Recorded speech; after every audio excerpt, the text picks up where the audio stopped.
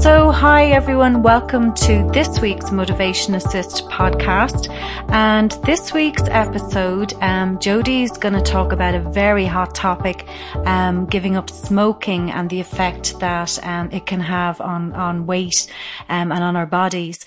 And we do find, Jodie, a lot of the clients, I know you've come across them too on the program, do find that as soon as they give up smoking, then the weight just piles up. So you're going to bring us through the whys and scientific side of it. That's it. So unfortunately, well, we'll start on a positive note. I believe now in Ireland there are more quitters than we still have smokers, so we are getting somewhere. But unfortunately, tobacco use continues to be a major public health problem for us here, especially in Ireland, and is one of the leading preventable causes of death.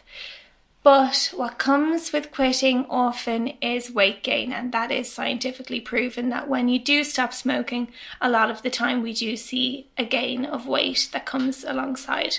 So a minority of smokers will gain an excess weight that will also increase their risk of diabetes onset, which is something we really want to focus on, especially here where we have so many people coming to us, even if they don't smoke, who are at risk of developing type 2 diabetes or may already be displaying signs of the disease. So both obesity and smoking increase your risk of type 2 diabetes, hypertension, cardiac disease, and they're both preventable and something that we work on a lot here, and we thought would be an interesting topic for a podcast today. Mm-hmm. And it is, Jodie, it is a habit, wouldn't you say? Yeah. It's very much a habit that people can get into.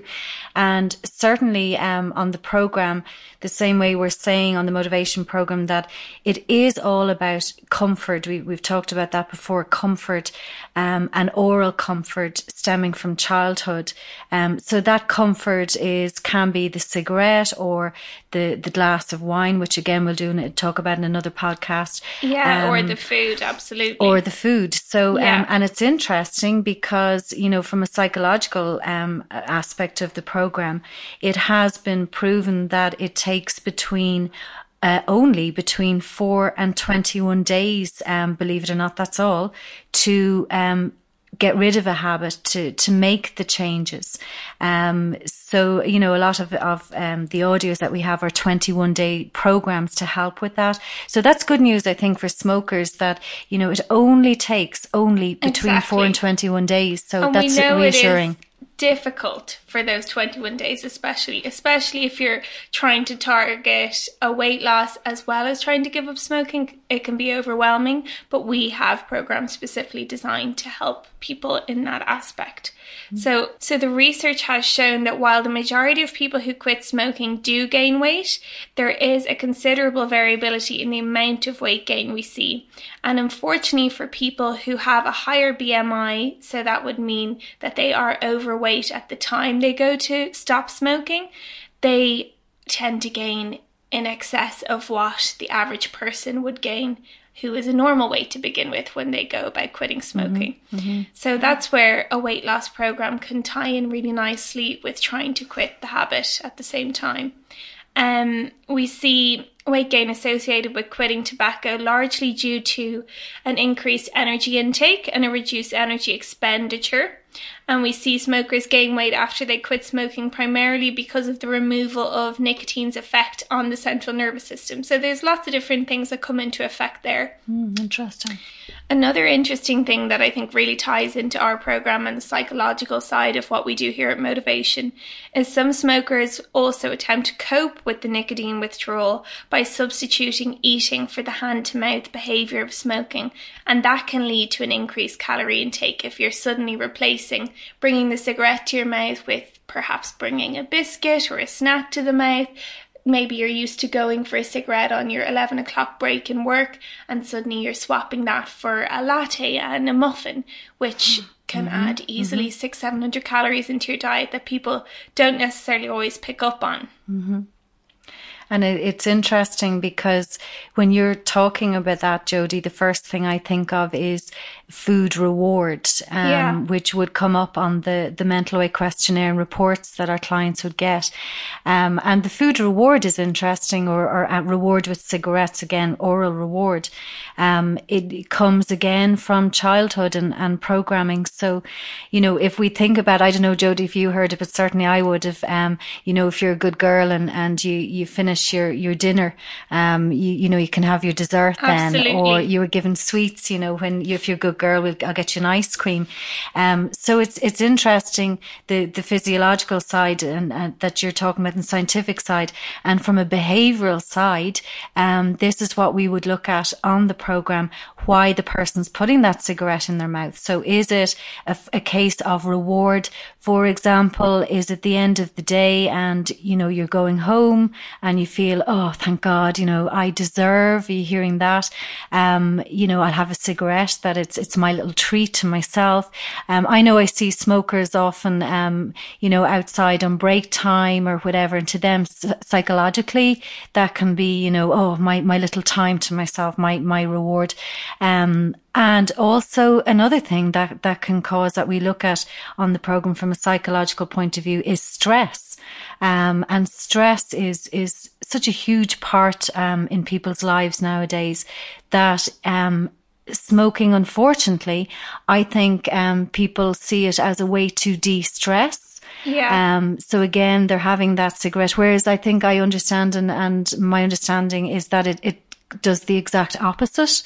So it's something, as you said there, that is a huge part of the program. Let's look at why people are putting the cigarette in their mouth in the first place. So the same as it's oral comfort, the same as food and drink, but with that cigarette, is it a case that they're seeing it as something nice to do? And again, we need to help change the conditioning there. Is it reward? Is it because they're stressed? And we're going to talk down the road a little bit more to get more into the psychological side about what is causing that emotion of stress or whatever. So that's something we can do. Yeah. It's interesting that you talk about stress, because obviously we see so many people who eat when they're stressed as well. There's two types of stressors. Absolutely. I would be one where if I'm very anxious or stressed, the last thing I want is food. I can't eat. I have a knot in my stomach. But then there are people who, when they are stressed, straight away turn to food. Yeah, and the same is seen with smoking. Yeah. But interesting, sugar comes into that in a big way as well. And we see a lot of studies have shown that people who quit smoking suddenly tend to develop this new sweet tooth that they might not have had before. And over time, you might not be having necessarily a greater increase in calories or food volume, but the more sugar you're introducing into the diet, the more weight we'll see start to pile on.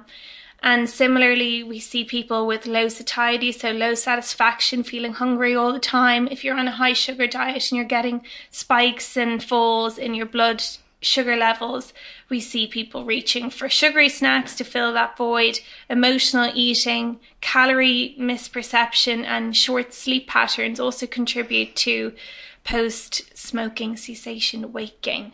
So these are all things that we help.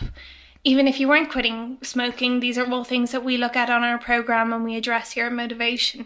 Another thing I find really interesting with a lot of our clients is we see people come in who have these addictive personalities. So someone who is addicted to smoking, if you suddenly take that away and remove it from the equation, what often fills its place is a food addiction.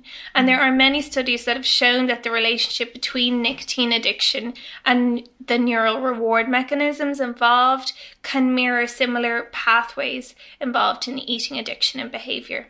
So similarly, food deprivation can reduce extracellular dopamine levels, reducing positive mood and increasing a drive to reach for a cigarette and to use nicotine.